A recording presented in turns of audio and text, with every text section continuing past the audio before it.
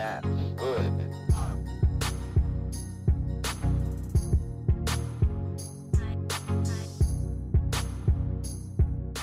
Hello and welcome to How to Launch an Industry, brought to you by Marku and Aurora. I am Jehan Marku, your lead moderator for the group discussion today, and as usual, I am joined by Dr. Nigam Arora.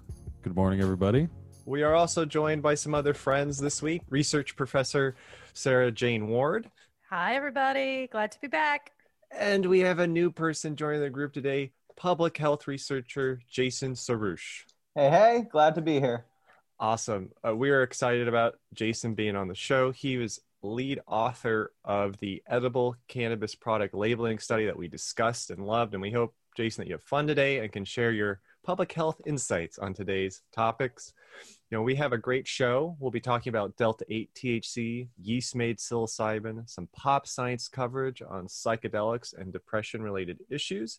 And for a rapid science conversation, we will discuss one article on how psychedelic ceremonial use may decrease drug use, but whether it decreases dangerous drug use behaviors such as binge use or other maladaptive coping mechanisms, I'm not sure that has really been addressed. It's a question I hope we can trip out on. And time permitting, our second article will be a study on consumer knowledge about cannabis labels. Specifically, do consumers know what the universal label is?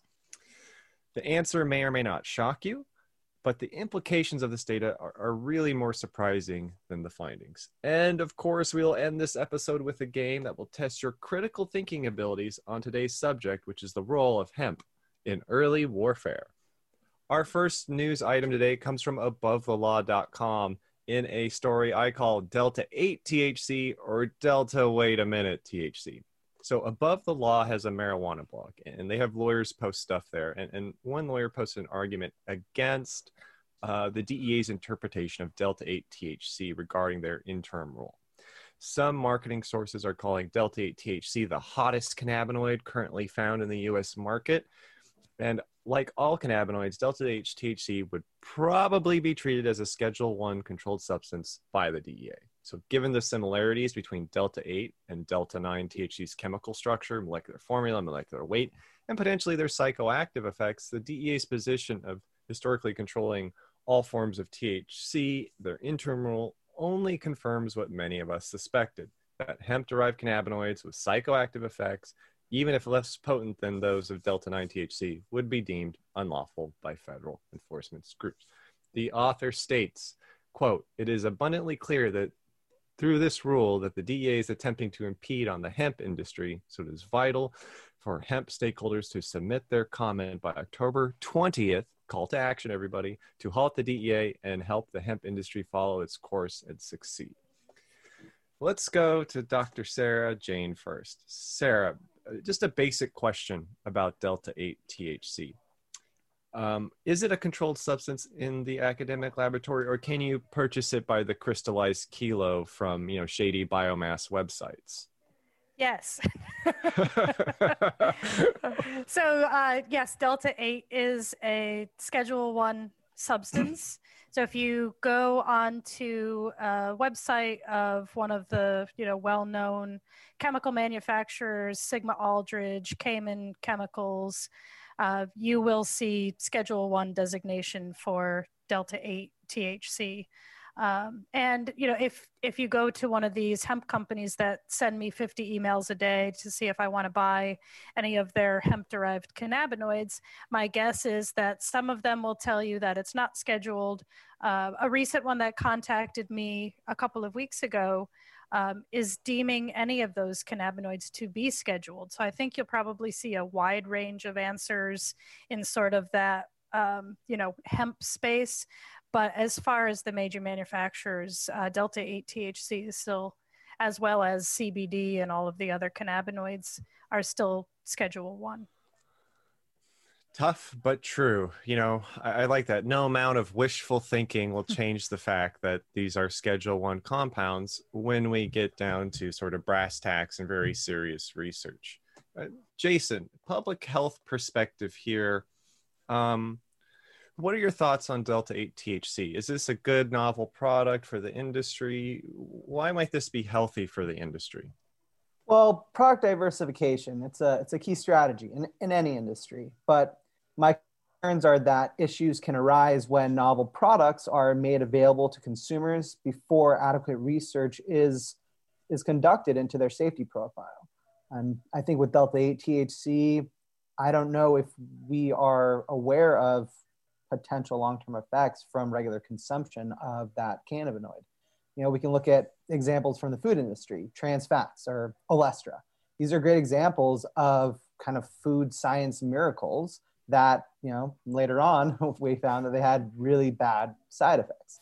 So I learn from the mistakes made in other industries and make sure that we're not putting the cart in front of the horse, so to say.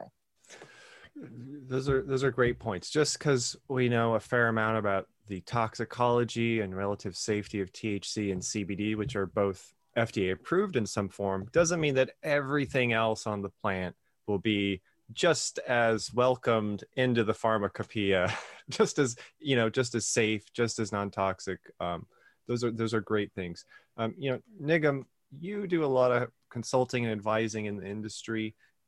I'm sure you get a lot of questions. You get people wanting to formulate products with Delta 8 THC, companies asking you all the time, what's the hottest new cannabinoid we should be looking at? I found this article to be a little confusing, but what are your thoughts? Yeah, so a couple thoughts. One is that in the regulated market in California, you can buy it. There's one company in particular that's kind of a leader in the space that produces it. And when you say buy it, what do you mean? I mean buy it in a marijuana dispensary. I'm using the word marijuana to clarify. This is not from hemp. This is not a derivative licensed of CBD operator. Yep. Exactly, California cannabis license operator. So so it's available, and it's interesting that even in the regulated market, the awareness of Delta 8 is going up. It's a little bit of a hot commodity even in that market. And you're right on the formulation side. It is fairly common in the year 2020, folks wanting to incorporate that into their products that they're planning on releasing within the regulated market. I also have heard kind of peripherally about folks in the unregulated in the hemp space going after it. So this is a very pertinent topic, and I actually just I want to read a quote from the article that really stood out to me. It is also fairly clear that the 2018 Farm Bill did not intend to legalize any form of cannabis that gets users high. So to me, it's this moral thing. It's this I could go on. It's the little known 11th commandment. Thou shalt not be euphoric. I think that's it's a little, there is a bit of a stigma on that. We agree that there is a little bit of a struggle when we talk about things like intoxication or euphoria. Some people, list that as a side effect. Other people list that as a therapeutic effect. It is a little confusing. But, one of the things I always kind of liked about the cannabis world is wherever there is like the least amount of information, people seem to jump to the highest possible potential application. I'm only really aware of one clinical study with Delta 8 THC done in children in like the late 80s or early 90s. And it was just an observational pediatric study. That's really all we have about it. And to me, it's like looking at the surface of Venus for the first time and you see clouds. You're like, oh, clouds, there must be a jungle. And if there's a jungle, there's got to be dinosaurs. So there's dinosaurs on Venus. While we think Delta 8's really promising, I like how we're kind of, it is promising, but we have some more information there before we can really support and understand it. Well, so let's move on to another interesting area where we might need some consumer protections or maybe even good standards. And I want to talk about something that's either a biotech breakthrough or maybe nature still does it better. And that is an article reported by MassiveSci.com about yeasts that are being engineered to make psilocybin. Now, I am almost excited about this story as it is a common point for, biosynthesis is very common across industries. You think of a drug, whether it's antibiotics or opioids or cannabinoids, this is a story that keeps coming up in industry. The article reports that in one of the experimental groups, they tried different yeasts, E. coli, a fancy expensive yeast, and then baker's yeast, which I assume is that thing I see at the corner store for cooking. But the group's final production yield was about 600 milligrams per liter of psilocybin and about another 600 milligrams per liter of psilocin, which is what the body turns psilocybin into, and then it goes around in its business in the human brain. Although, this wasn't a very high yield. It was relatively inexpensive compared to the other methods using baker's yeast that's engineered to produce psilocybin. However, there's a lot of limitations, right? They lost half their product to this method or their target product. It's possible that the experimental conditions they were working with weren't ideal. Maybe they mimicked the human gut too much or too little. And when the group tried to control things like the pH of the experiment, they still produced the same high levels of psilocin. The article reports novel chemicals are being made by this biotech method.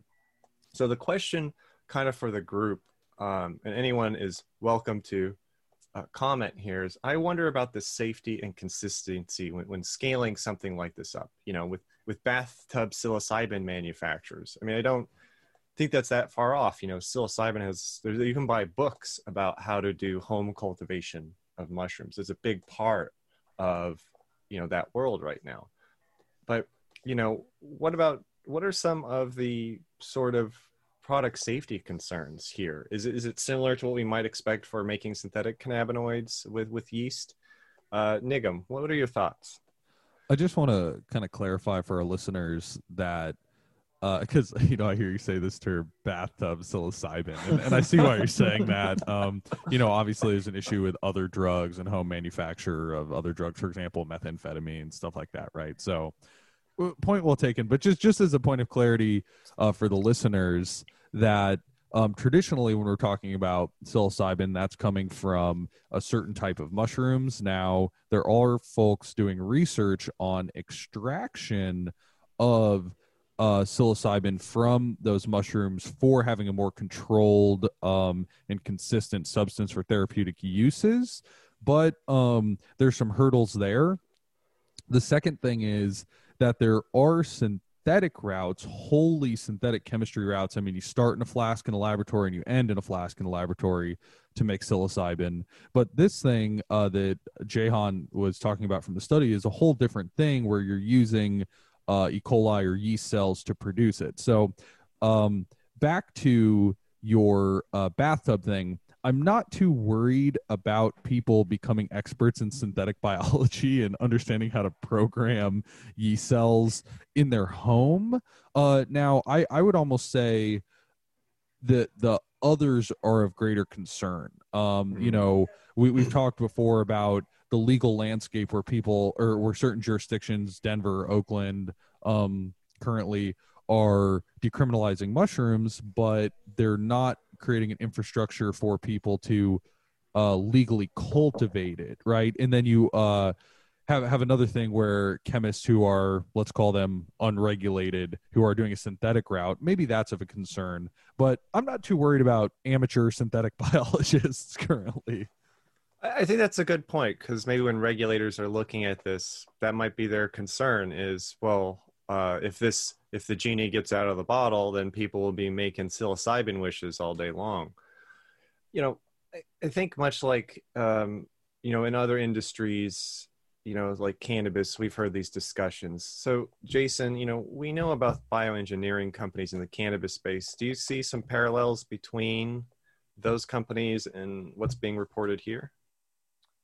Yeah, absolutely. I think that we see bioengineering companies. Tiwanaut is one that comes to mind. They've developed microorganisms to produce novel cannabinoids that would normally exist in minute amounts in cannabis flowers.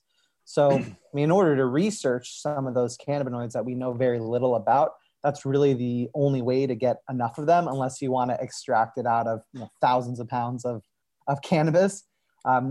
There's the other side of this too, is that you can create an extremely pure isolated compound through these methods. Whereas, while I definitely support, cannabis in the matrix of all the other cannabis constituents when consuming it, and supporting the entourage effect that can occur because of that for research purposes, especially when doing like clinical research, the investigational new drug application process would go a lot easier if you just had one compound you're trying to look at, or 5 individual compounds that are individual that you want to look at together. And that's a lot harder to do with kind of more traditional cannabis extraction methods, and it's a lot more wasteful, is what I would say as well. Could be very efficient to use microorganisms to produce a lot of just one cannabinoid or psilocybin. Excellent. Sarah, what are your thoughts on this coverage? So I think, and I'm going to steal this article to track back to the last article a little bit and tie the two together. But I think what Jason just said really highlights 2 of the most exciting reasons for hearing about, creating some of these chemicals from a different vector, if that's the right word to use. I remember being at a cannabinoid meeting maybe a year or 2 ago, and someone approaching me and saying, oh, we can grow cannabinoids in yeast. And, so the reasons why that's exciting, Jason pointed out, there are some cannabinoids that I want to study in the laboratory that are going to be extraordinarily expensive because they're in such low levels in the plant. And also, this is a way to synthesize a pure chemical for research. I think sometimes what gets mixed up is when I talk to the public and people will say, well, it'll be better this way. And it brings me back to all of my irritations about hemp and the false narrative that it creates. People ask me all the time, well, I heard the CBD is better from hemp than from cannabis, and is synthetic. And companies asking me, if I synthesized CBD, would that be better? So I think when we talk about that, it's very important to be specific about what is good or better about it, but what is exactly the same, which is the chemical structure and the pharmacology. And so that brings me back to the first article in the discussion about what is synthetic, what is a cannabinoid. The Schedule 1 designation was based on the chemical structure. It wasn't even based on abuse liability, or else CBD and CBG and some of these other phytocannabinoids would have never been Schedule 1. So the designation was based on chemistry, and that has not changed one bit, except for this weird loophole about CBD extracted from hemp. And, I guess I was born without the conspiracy theory gene, so I don't think what was mentioned in the previous article was that, going after things like Delta 8 is some way for the DEA to shut down the hemp industry. I just think it's more laziness and not having spent enough time on this legislation and understanding what in the world people were voting on when they made up hemp and hemp-derived CBD and less than 0.3%. So I think it's just, people moved too soon to pass legislation that had a whole bunch of implications that nobody thought about, and we just need to spend a lot more time unraveling this. And I think we need to stop thinking about scheduling plants and animals and scheduling chemicals. I think that would be a big help too. It's a very good point, and certainly would create some stability for those biotech companies in this space if they knew where the ropes were in terms of those chemical entities.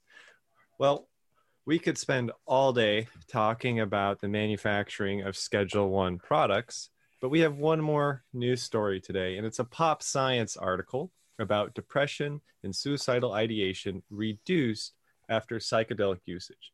And this was a Popular Science article I found on bigthink.com. And this provided coverage of a recently completed clinical research into depression and suicide-related issues. The author of the article contends that during a time when rates of anxiety, depression, and suicide are rising, a return to psychedelic rituals can help chip away at the frustration and confusion of this moment. These substances have been used for millennia to allegedly keep societies intact. Such ceremonies are sorely needed right now. The author points to Dr. Robin Carhart Harris, the head of the Center for Psychedelic Research at Imperial College London, who's published nearly 100 studies on psychedelics. And this recent article in Frontiers in Psychiatry found that the effects of psychedelics are associated with decrease in the severity of depression and suicidal ideation. So just some quick notes about this study. The article itself included 2 studies with 358 volunteers. Each one filled out questionnaires about their levels of depression, and also, one's openness to experience and engage in behaviors that are congruent with one's values. They took part in either a ceremonial psychedelic consumption, such as an ayahuasca ritual, or non-ceremonial usage, and then were followed up 2 weeks and 4 weeks later. So the report shows some promising data, quoting from researchers, quote, across 2 separate studies, we found significant decreases in depression severity and suicidal ideation 4 weeks after psychedelic use. We found that the use of psychedelics was associated with decreases in experiential avoidance 2 weeks later and was sustained for at least 4 weeks. Now, researchers in this space continue to face a difficulty of implementing a control group. We have discussed in previous episodes the difficulty with the placebo effect and how just being in the ceremony can cause a placebo effect. So some studies do find that the placebo effect is very, very relevant. We think about psychedelics in terms of context and setting.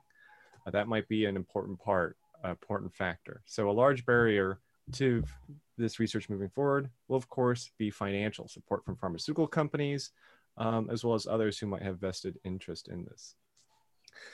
So did the article do justice for this topic?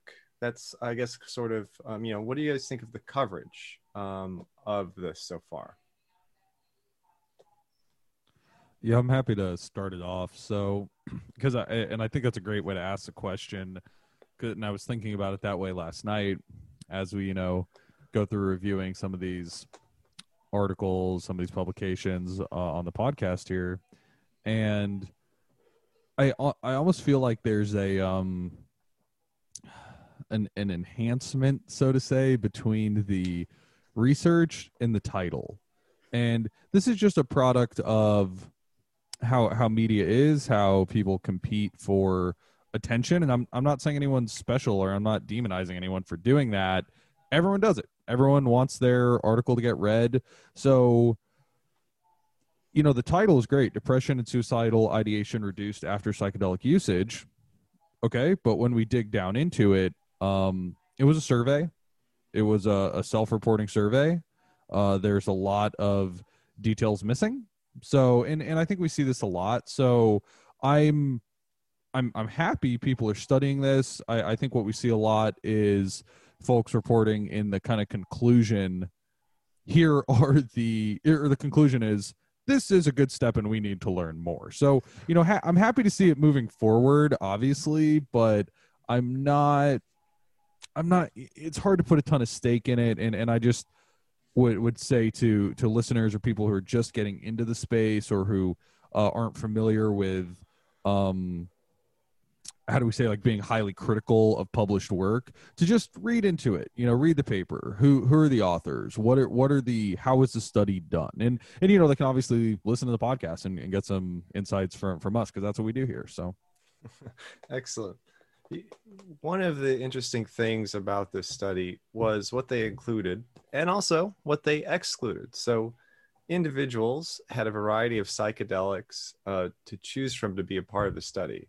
LSD, ayahuasca, DMT, salvia divinorum, mescaline, psilocybin mushrooms, or ibogaine. But ketamine was excluded because it's not classically considered a hallucinogen. But then again, there's part of me that would argue that I don't know if really salvia divinorum should be in the same box as LSD. Salvia lasts a much shorter time. Some of these psychedelics last a whole day, several hours. What do we think of this experimental design? Should they have limited it to maybe just LSD and psilocybin mushrooms? I just think of ayahuasca, and when I've read about it, there's a great deal of purging involved. So, sometimes people wear diapers when they like take this product. So that's a completely different experience, I think, than, inhaling some Salvia divinorum or something like that. You're not going to get that level of purging. Jason, what do you think about sort of their experimental design and some of the choices they've made here? I think from the specifically the duration of the experience, one thing I'll say is that time isn't really sometimes time really isn't a thing during those experiences. And I think, crystalline DMT, for example, is a relatively short experience, maybe 10, 15 minutes, but while you're in it, it's decades, it's lifetimes. And salvia, I think it can be the same way with the consumption of enough of it. That was when I was younger, that was one of those compounds you could buy at smoke shops. And it was totally legal. You could buy, the 100X salvia. And I don't know how safe it was, but I definitely experienced some very profound, hallucinations after consuming that. So, I did try salvia once in my psychonaut days, but I did not feel anything. At least I didn't remember it. Maybe I spaced out for those few minutes, but I really, it was very disappointing experience. I've read so much about it culturally and the spirituality, and was like, oh, this divining spirit that is like a shared hallucination that people talk about. It just, it was very disappointing, I guess. Nothing happened. But I might have gone to the same corner store in San Francisco. So Sarah, they talk about the effects, being lasting 4 weeks, or that, after 4 weeks, there still was a noticeable benefit. Is that impressive for a drug? I mean, I would think you'd want to see it 6 months or a year out. You want to see an effect, but maybe I'm being too critical here.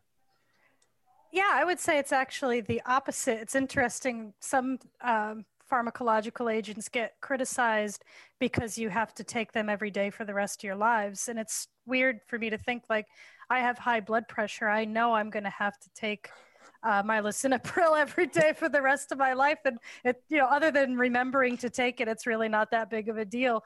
Whereas for other things, in the substance abuse field, it's often criticized. You give a test compound in the clinic for somebody who's, withdrawn from a drug, and then you see how long it takes for them to relapse if you've only given the test medication once. And I always think, well, that's not very fair. We shouldn't have different standards for the treatment of different indications. You have to balance the safety of exposing someone to different classes of compounds. You may not want to take prednisone every day for the rest of your life, but some people chose to do that when that was really the only treatment available for arthritis. There's a really funny song about prednisone that this artist wrote called The Lighter Side of Sickness. She had kidney failure and a bunch of strokes, and she had to take a bunch of prednisone. And she sings this song about it making your face fat and your hair fall out and all these horrible terrible side effects. But yet, there's a cost benefit analysis there. Do you want to eventually have a higher quality of life?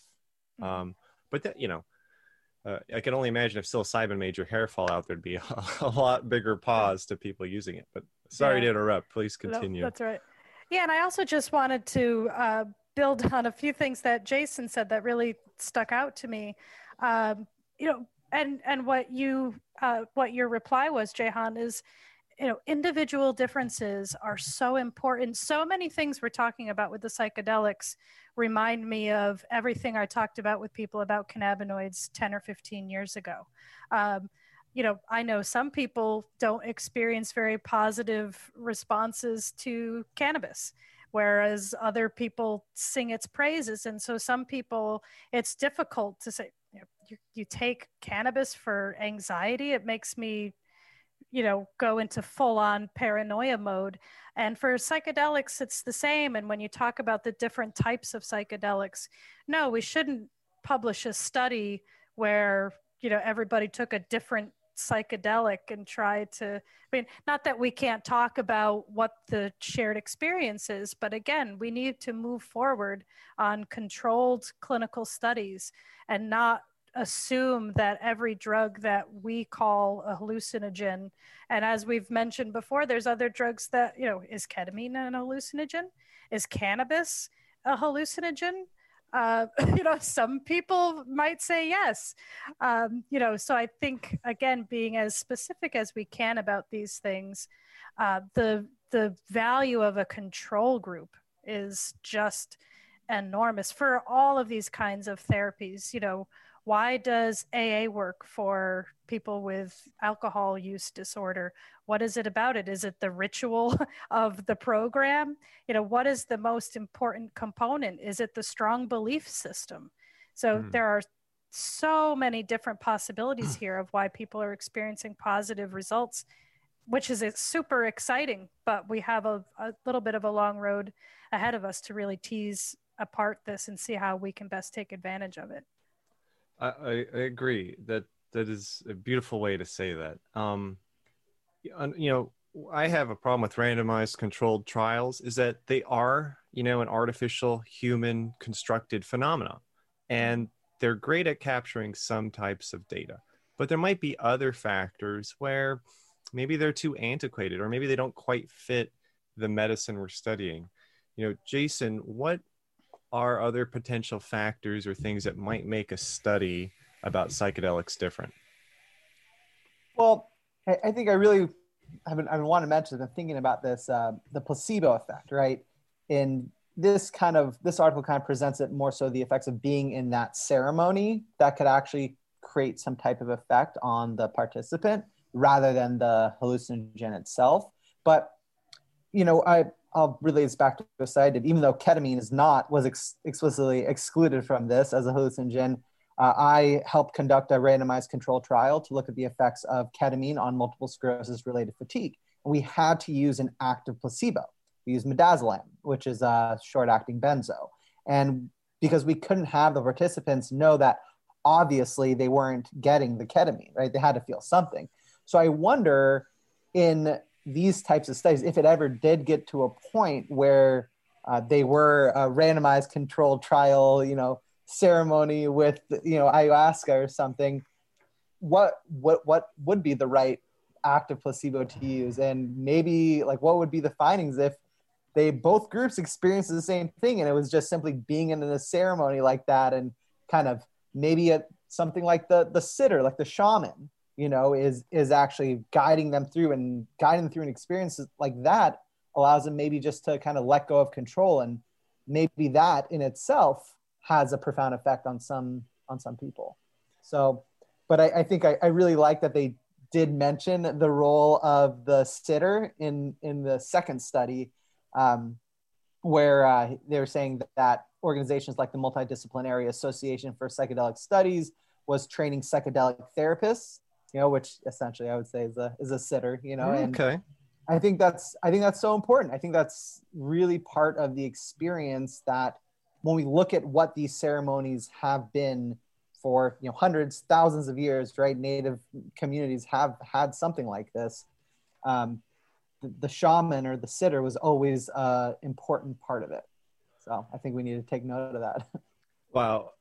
Group, you guys have made some terrific points. I really like this point about the sitter or the shaman, but before we go on another segment, just to give you a little mind munchie, a little food for thought, does that mean we need a placebo shaman as well? One that is a real shaman and one that isn't. Would that make a difference? Think about it. We're going to take a short break and we'll come back with our rapid fire science.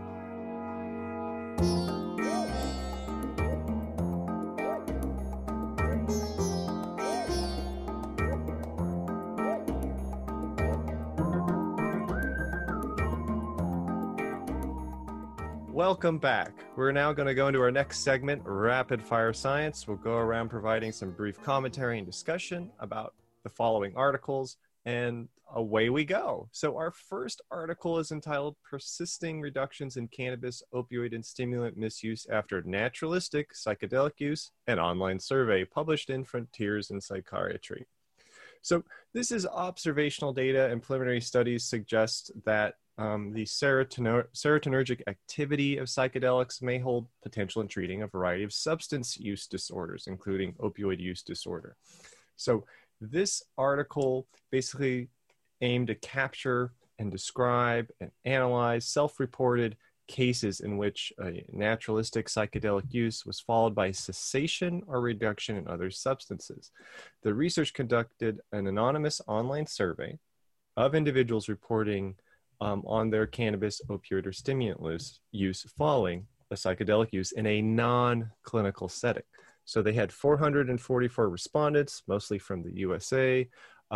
Average participant reported 4.5 years of problematic substance use. And most reported taking a moderate or high dose of LSD or psilocybin following a significant reduction. Before the psychedelic experience, apparently 96% met the substance use disorder criteria, whereas only 27% met the criteria afterwards. So participants rated their psychedelic experience as highly meaningful and insightful, with 28% endorsing psychedelic-associated changes in life, priorities, or values as facilitating reduced substance misuse.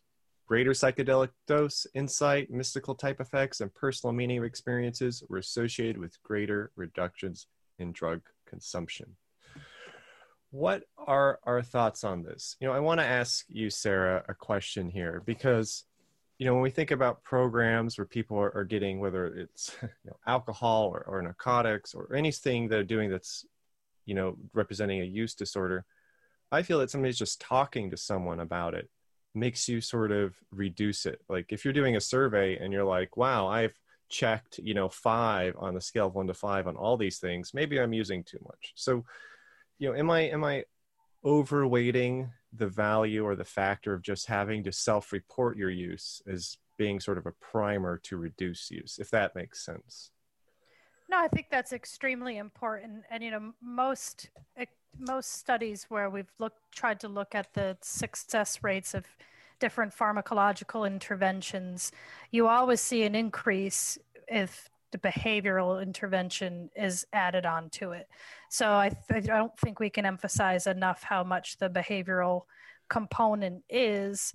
And, I would say sort of diving deeper into that, probably the best behavioral therapy is one where people feel really comfortable telling on themselves. And, again, things like Alcoholics Anonymous and, going into a room and telling on yourself and hearing a bunch of other people telling on themselves is a very, powerful factor. So I think it's important to, try to always tease apart what is the drug effect and what is the social effect.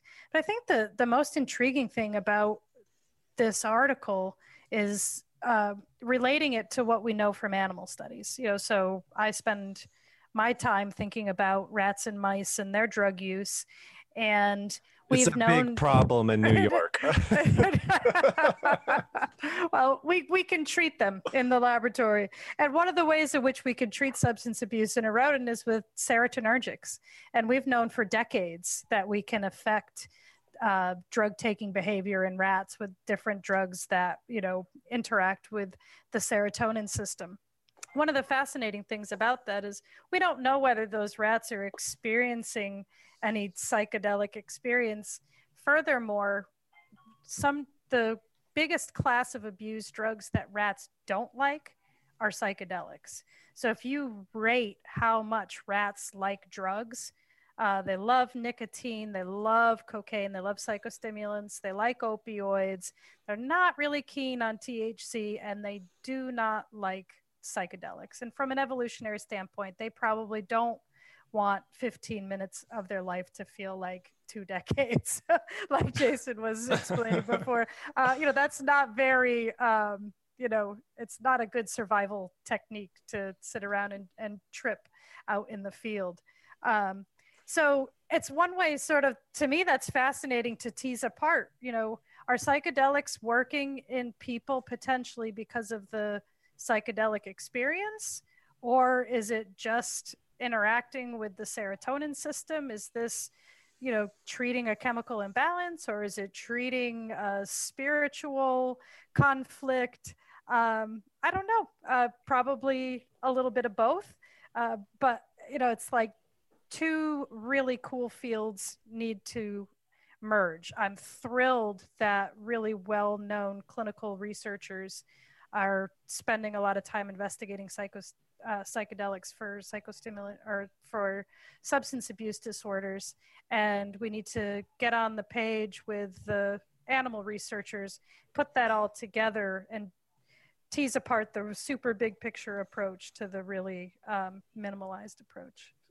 Fantastic. So I'm going to ask you one follow-up question, and then I'll open it up to the group. And then after that, we can go into the next study.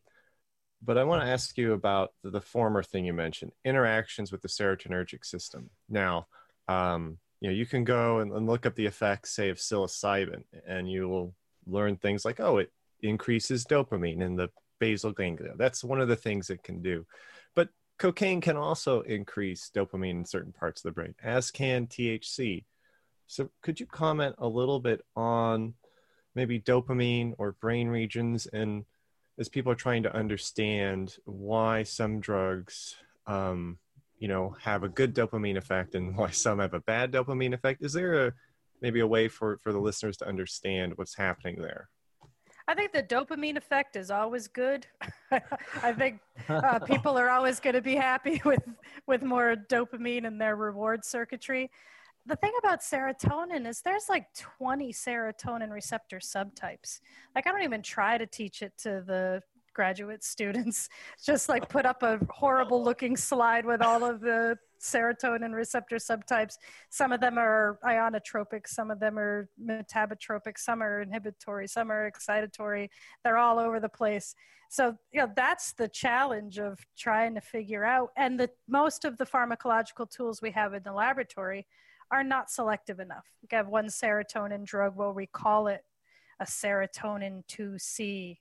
That might mean that it's just like a little bit more selective for that receptor subtype than others. So we have a massive selectivity issue in the laboratory to try to tease apart the different serotonergic effects.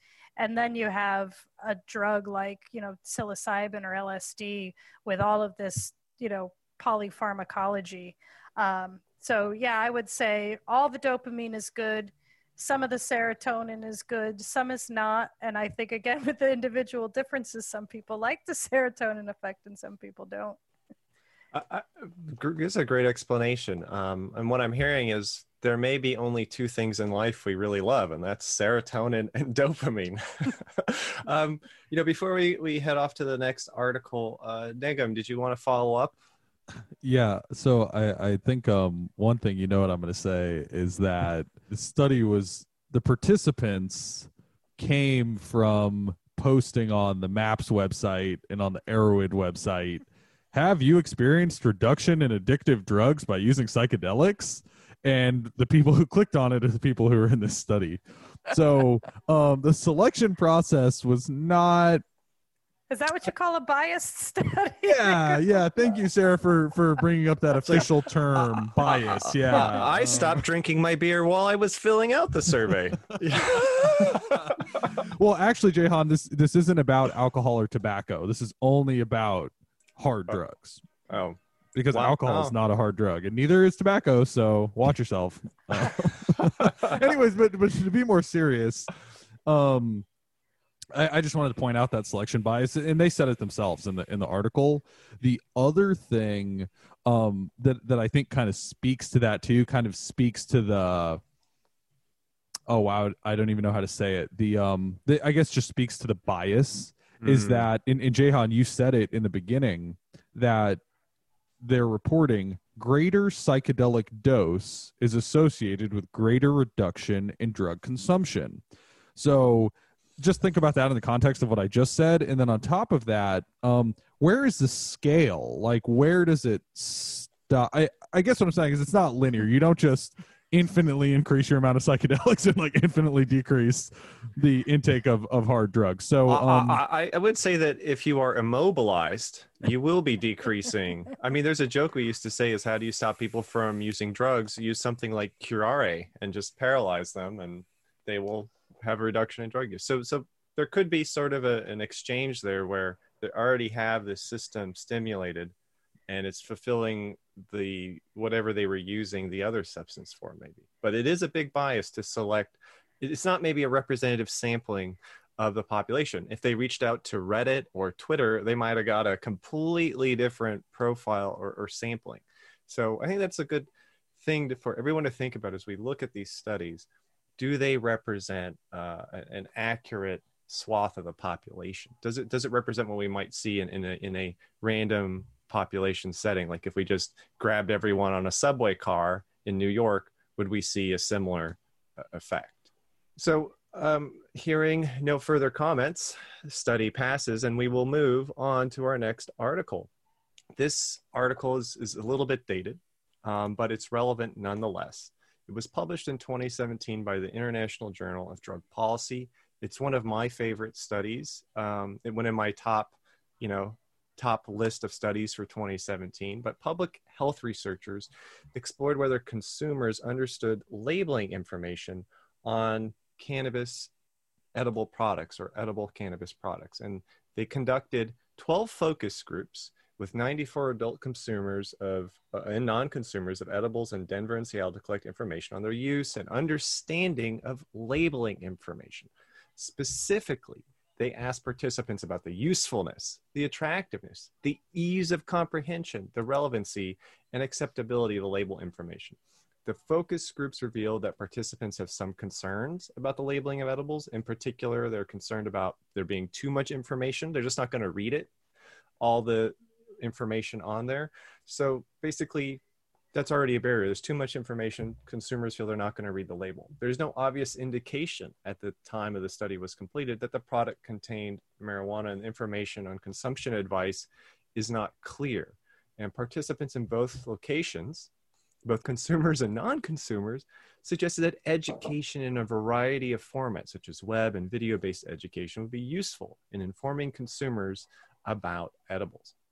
So in conclusion, the focus group findings suggested that improvements are needed in labeling of edibles to prevent unintentional ingestion among non-adult users and help ensure proper dosing and safe consumption. Now, I know this study was published in another time in our society, way back in a crazy time known as 2017, and a lot has changed. But I want to go to Jason. You published this year, as lead author, a very recent overview of all the universal symbols. I am really interested to hear your thoughts about this article. Well, I really did enjoy reading this paper, and I agree with a lot of the conclusions. Like you said, this was a nice reminder about how far the cannabis industry has come in the past 5 years. I think even though it was published in 2017, the data was actually collected at the end of 2015. But I really appreciated how the authors tied their findings back to more conventional consumer-facing products. And they utilized methods that are used in other industries to collect data about product labels. I want to point out that we still have this unique opportunity to learn from some of the issues seen in other industries, like the food or the prescription drug industry. And through clear evidence-based policies, we can help the cannabis industry and its associated products evolve in a way that empowers people to make educated decisions about what they choose to consume. The study itself, the strengths I thought were really that the sample was well characterized. The inclusion and exclusion criteria was intended to prevent anyone employed by a cannabis business or who would otherwise be abnormally familiar with cannabis products because of their line of work from participating. There were varied focus groups. So the participants consisted of either users, experimenters, or non-users. And there were criteria, to group those people together. So the participants had different levels of familiarity with cannabis products. And based on the methods identified, the authors asked appropriate non-leading questions, which I think is so important. The major weakness, though, they only showed one product label in each state. I think they should have shown multiple product labels with different label layouts because, to be honest with you, they could have just picked just a poorly made label, a poorly structured label. So, and I think a bigger thing would be that the authors could have compared what different participants said they liked or disliked about the different labels among the groups, and even compared between states. Like, is there a very common theme between, even though the two states' labels are completely different, and they show different ones within the states, I mean, are there similarities to what people liked and disliked? And of course they did find those here. And you had mentioned a couple of those. I'm just going to kind of, bring those up again, the kind of the key public health takeaways. So cannabis product labels need to make it extremely clear that the product contains cannabis in order to prevent accidental consumption. I think it's just so important with edible cannabis products because they're not always kept in their full container. So if you have all of your warning statements on the outside, and then you have a small jar of cannabis infused honey on the inside that just has very little information on it, well, someone might keep that little jar of honey without the outer box in their cabinet next to their regular honey.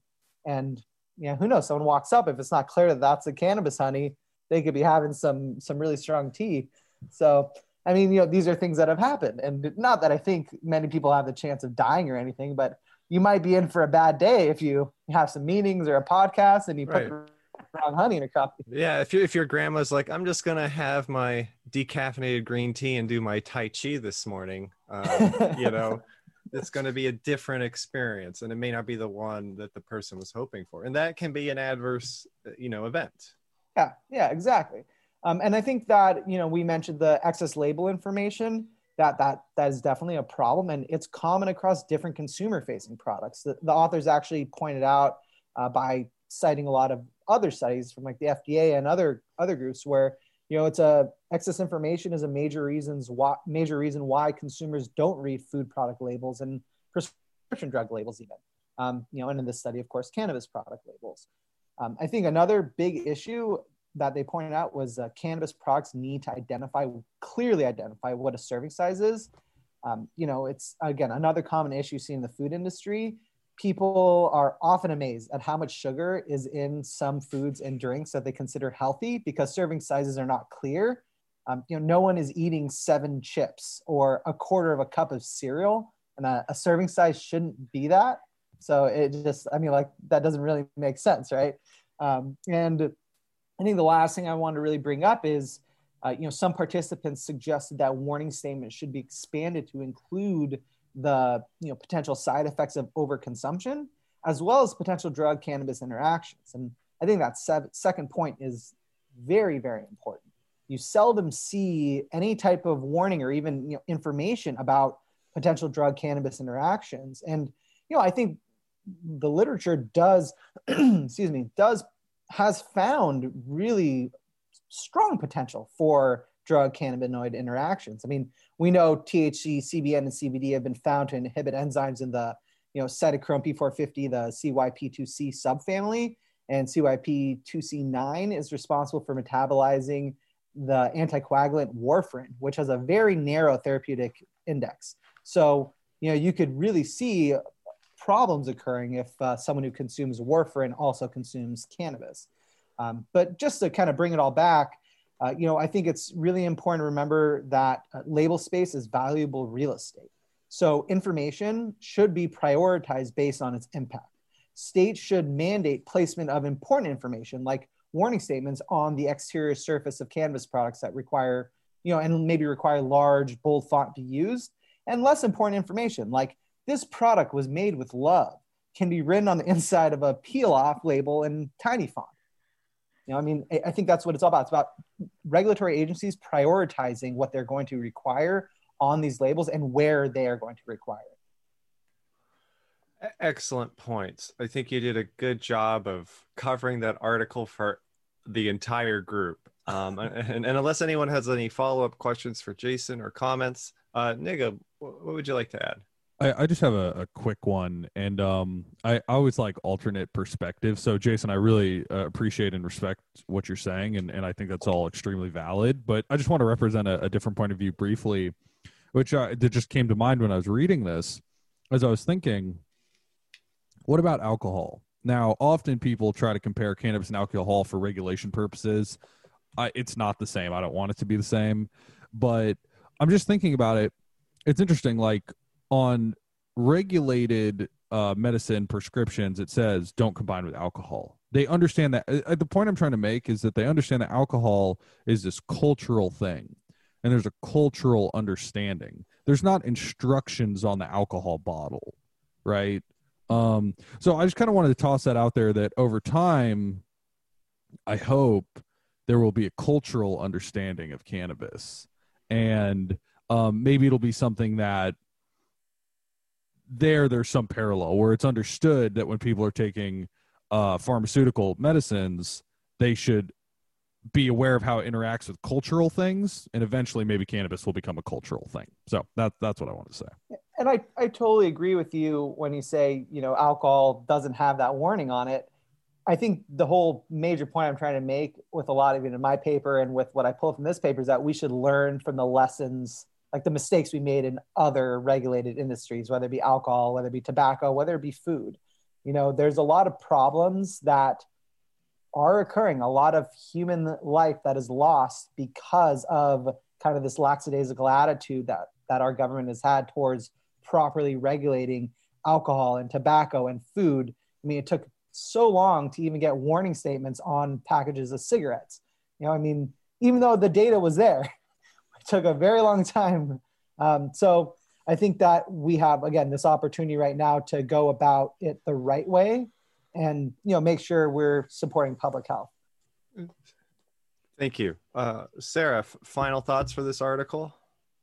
Yeah, just the cultural component. I think I understand where you're coming from, Nigam, but with CBD, again, like the one thing I lose sleep over is the liver interactions with other drugs. And before it can be in people's cultural awareness, it needs to be in physicians and pharmacists' awareness. And it's such an under-discussed and under-known issue right now that it'd be great if everybody knew that your cannabis honey could interact with your warfarin. But, until the medical and doctor community, healthcare community knows that, that's something that really concerns me. I think just like we're teeing up the placebo episode, I think we're going to have a cultural implications episode because so much to talk about. But I absolutely appreciate your guys' perspective. So I agree with that, Nigam. I think a placebo-focused episode, a cultural episode would be good. And I think even doing another dive into labeling. And I think we're going to put maybe Jason on the hot seat in a future episode to talk about his article and maybe some more facts from this one. But we're running out of time for this segment, so that'll about do it for the research discussion. We're going to take a short break and come back for our game for this episode.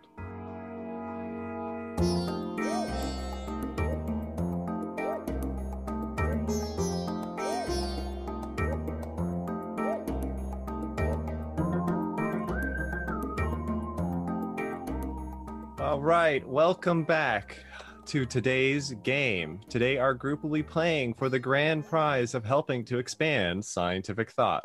We're going to play 2 out of 3. I'll read a short paragraph or story at least once. Happy to read portions of the entire thing again. Hopefully it doesn't come to that. And then present the group with 3 facts from the story. 2 of those facts are backed up by scientific data or true at the time of recording, while 1 is false or unsupported, basically made up, usually in the form of something that sounds plausible. And yes, I make up the false item or copy something erroneous from someone else's work.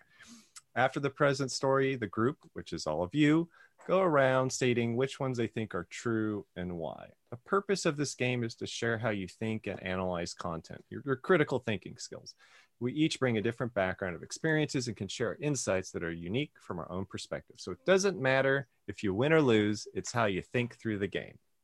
The title of today's 2 out of 3 story is A Role for Hemp in Early Warfare. So are you all ready? Yep. All right. Yes. Here we go.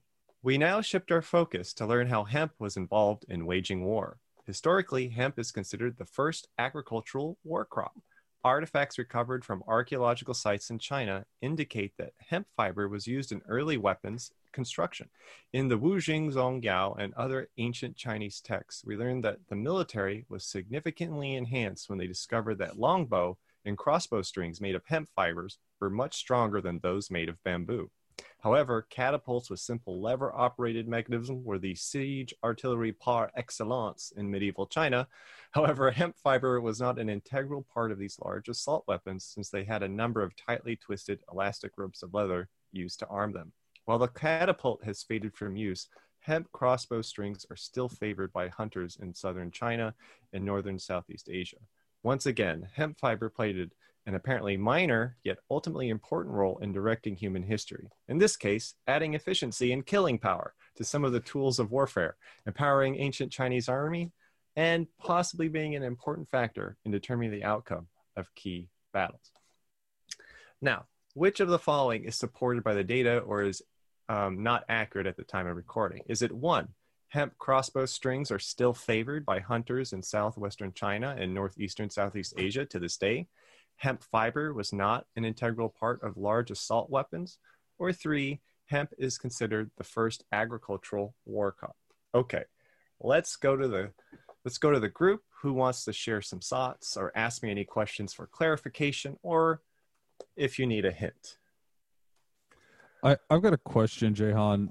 For the third thing, hemp being considered the first agricultural war crop, is that like you got to feed the army? Is it for food, or it's like for making weaponry? So that's a great question. So the ancient Chinese monarchs of old set aside large portions of land exclusively for hemp for the purposes of making fibers and textiles, many of which would be used in the military, similar to how the U.S. in World War II started having everyone grow hemp again for parachutes and other materials.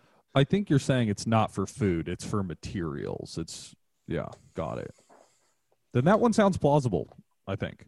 So, Jason, yeah. So I'm going to say, can I say which one I think is not accurate? Yeah, absolutely. So I think saying number 2, so hemp fiber was not an integral part of large assault weapons, and in this case, it was the catapults. I think that that's false, and it's because catapults either going to need to have chain or they're going to have rope and to pull them back down and whatnot. So, and to like strap whatever you want in. So I think hemp makes total sense. Hemp fiber could make rope that could be used to operate the catapults. So I think that's the false one, that, hemp fiber was an integral part of large assault weapons like catapults back then. That's a good point. And there may, can you think of other examples of hemp being used in a significant load-bearing capacity, the ropes? Well, sails like that have hemp rope on them. I know, right? The ships like the Mayflower use hemp on the sails and the ropes. And those are big sails and big ships. So maybe, but it wasn't the only fiber around at the time. I like how you're thinking about that. Does anyone else? Yeah. Can you repeat number 1 for me? So number 1, hemp crossbow strings are still favored by hunters in southwestern China and northern Southeast Asia to this day. Okay, I'm gonna, because I want to pick something different from Jason, just to mix it up.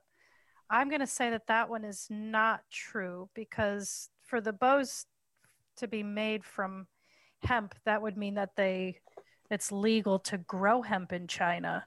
And I feel like China has really restrictive policies. Like I think they even don't allow opioids as analgesics. So I'm going to say number 1's not true. Okay. So, that is a good point to consider. Hemp is, China's really big. So so you're saying I'm wrong. I'm not saying you're wrong. I think they're all right. I forget which one is the false one. But so we're saying, maybe number 1 isn't true, because where are these hunters going to get the hemp fiber easily to make these commercial products? Maybe it's one thing if it's being turned into paper or clothing, but maybe some of these other uses are not even allowed in China right now. Migam, any thoughts on these? One you think is true, one you think might be made up? This is just like a gut feel. I kind of think that they're not using hemp fiber in crossbows in 2020 to hunt. It just seems, I don't know much about that region or traditions there, but I don't know. That one seems a little bit far out. The other ones I think Jason made great points about use of hemp in other parts of ancient weaponry, not necessarily like the leather binding on the catapult, and also hemp considered the first ag war crop. I kind of like that narrative. I think I'm going with what I like here, but I'm gonna vote with Sarah. Maybe the crossbow thing's not true. Okay, well, so this is what we're hearing, or what I'm hearing is there seems to be a consensus that number 3 is probably backed up and reasonably supported by the data. Number 1 and number 2 is where we're having some critical thinking coming in, right? Well, we know that there is a history of hemp used in bows and crossbows, but are they still used today? And the other one, were they used in things like catapults and siege weapons? So good thinking, everyone. I really like the way how you thought about those and taking those external factors in, like legal issues, practicality issues. If it was used for this, why wouldn't it be used for something else? I think those are great ways to think about it. So it's now for the big reveal. So for those of you who thought number 3, hemp is considered the first agricultural war crop to be true, perhaps you thought maybe that sounds a little too on the nose historically. Well, that's because it is true. It is absolutely on the nose and is considered to be largely the first agricultural war crop, probably for China, which we have the oldest, most complete records for cultivation of hemp for a specific purpose. Now, hemp crossbow strings are still favored by hunters in southwestern China and northern Southeast Asia. Now, number 2 or number 1, sorry, about the crossbow strings, they sound a little too far-fetched, maybe a little too broad to be accurate. Well, that's because it is accurate. It is absolutely true. So traditional hunters, which is a word I left out of this, but hunters in general still get hemp bow strings made of hemp. And even if you go to like your archery supply store in the US and you look at arrows, they will actually have a piece of hemp twine that connects the point of the arrow to the shaft of the arrow. So hemp is still used, to fasten blades or, the tips of arrows. And you can still get hemp string as well for the bow. Does it have any Delta 8 THC in it? It kind of self-extracts it as you pull the string back. It just flies right off. Yes, you need a good amount of oil to rosin up the bow. I'm kidding.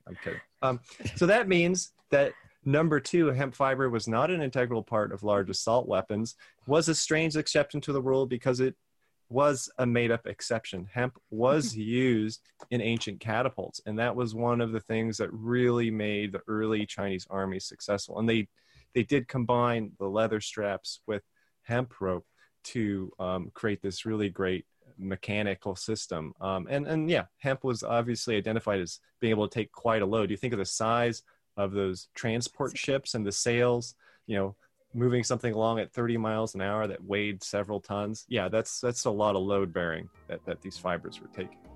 All right. Thank you so much. I'd like to thank, Nigam, Jason, Sarah for your time on the show. That was fantastic. I'd like to thank all our listeners. Thanks for clicking, tapping, swiping, or however you are listening to this. We appreciate it. And thank you to our trusty audio engineer. This episode was edited and mixed by Joe Leonardo. Thank you, everyone.